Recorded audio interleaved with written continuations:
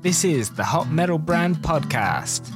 I'm your host, Martin Sully, founder of Snapper Studio, a brand strategy and visual design studio in the heart of Newcastle, Australia. And I'm on a mission to help you gain clarity in your brand and confidence in what you're selling. From thoughtful, empowering brand strategies to defining powerful visual stories, I'll arm you with bite-sized branding tools to help you grow your brand and leave your own unique mark. In the last 5 episodes, I've harped on about brand foundations, intentionally aligning your values, repelling and attracting your customers, and zagging. It's all led to this episode as we reach the latter stages of my brand strategy framework. Pleasing your customers and delivering on your promises is what we're going to talk all about today. And one thing that rings true is the old adage of actions speak louder than words. So just kind of, bear that in mind as we journey through today's episode. First thing I want to talk about is successful businesses deliver exceptional service throughout the whole customer journey. Think about a business that has kind of lost their way and ended up basically shutting shop because they kind of lost their way. They didn't adapt. Their circumstances of how they did business changed as technology evolved. I'm talking about Blockbuster and then kind of, how they went from, having the corner of the market to being just completely dead, losing out to Netflix and other streaming platforms. That's just one thing to kind of think about when you're delivering a customer journey. And if you just learn one little thing from me and this podcast, it's this: your brand is worth nothing if you can't uphold a promise through each customer interaction. And your branding had better align to your customer experience, especially if you want to gain longevity and build authentic connections with your people. Can you just stick your branding and, your customer experience in a blender? No. We have to get our lab coat on and make a culture. Like a good sourdough culture, a culture requires patience, feeding, and the right atmosphere. It's not an overnight thing. A good culture is the best way to ensure your company delivers on a brand promise. Why? Because if your staff are sending mixed messages about what your brand stands for, your customers won't connect. And the easiest way to do this is to look at it with an inside-out approach. So today, I'm going to look at 4 things you can do to give you the best chance to kind of, nurture that little sourdough culture. Nurture that culture. Try saying that after a drink. So, number 1. Unify your team through your mission. So we talked about this on the Brand Foundations episode, which was episode number 1 of this podcast.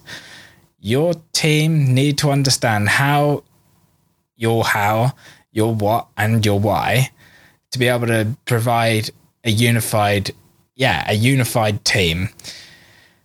And if you provide a vision, which we talked about as well, and I think that might have even been in episode 2. We talked all about vision and mission. If you provide it, your team can pour everything into it and become a really tight-knit little unit.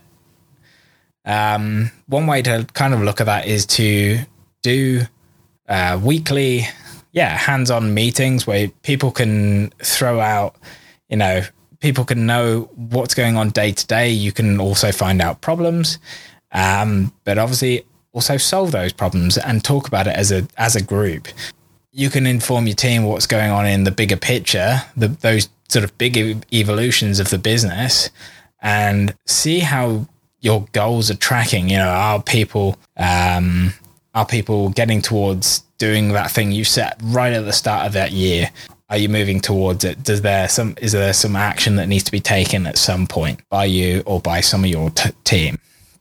Number 2, hire people with your promise in mind. So if you're hiring right from the start, looking for candidates who embody some or all of your values, teaching them how to deliver the brand's promise becomes so much easier, because they're just singing from the same hymn sheet. It's important to not hire someone in a customer-facing or a leadership role if they're pulling in a completely different direction. That one's a fairly easy one to see. Number 3, include your team in the really important parts. And so this one is more getting them involved as your strategy evolves. So obviously your brand's strategy isn't you don't do it once and then it's stuck for the next 15, 20 years. It's something that evolves, and getting them involved in planning out your vision and seeing how you're tracking on that one, looking at your values, setting values together is so good. It gives them that ownership, and it makes them invested in the brand to start with, so that they can start working towards these values. And it's going to really help align your culture together. Number 4, it's take feedback.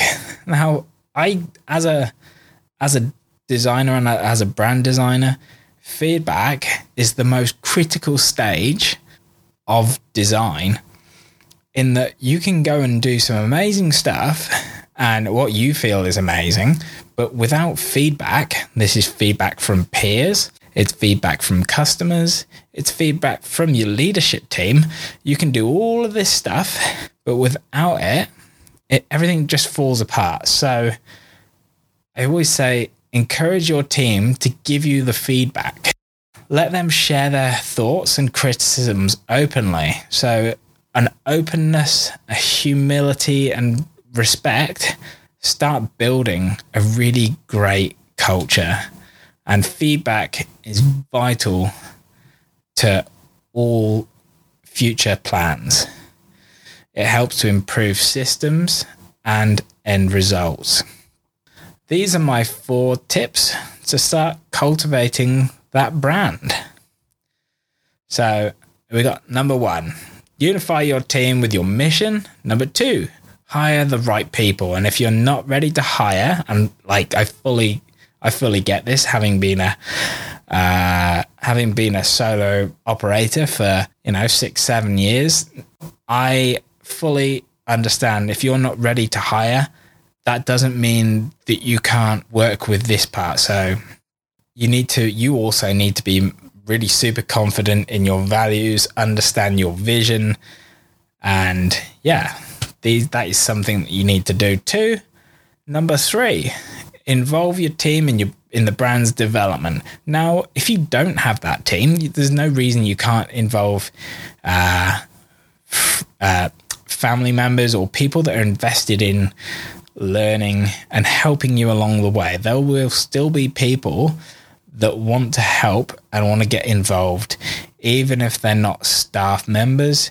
There'll be people you can bounce ideas off, and I still feel this is a really relevant thing to do. Number 4, encourage feedback that's open, respectful, and accept that sometimes there is a better way to do something. This has turned out to be quite a short episode today, but if you like it, please hit the follow button and share this episode around. And I will catch you all on the next one.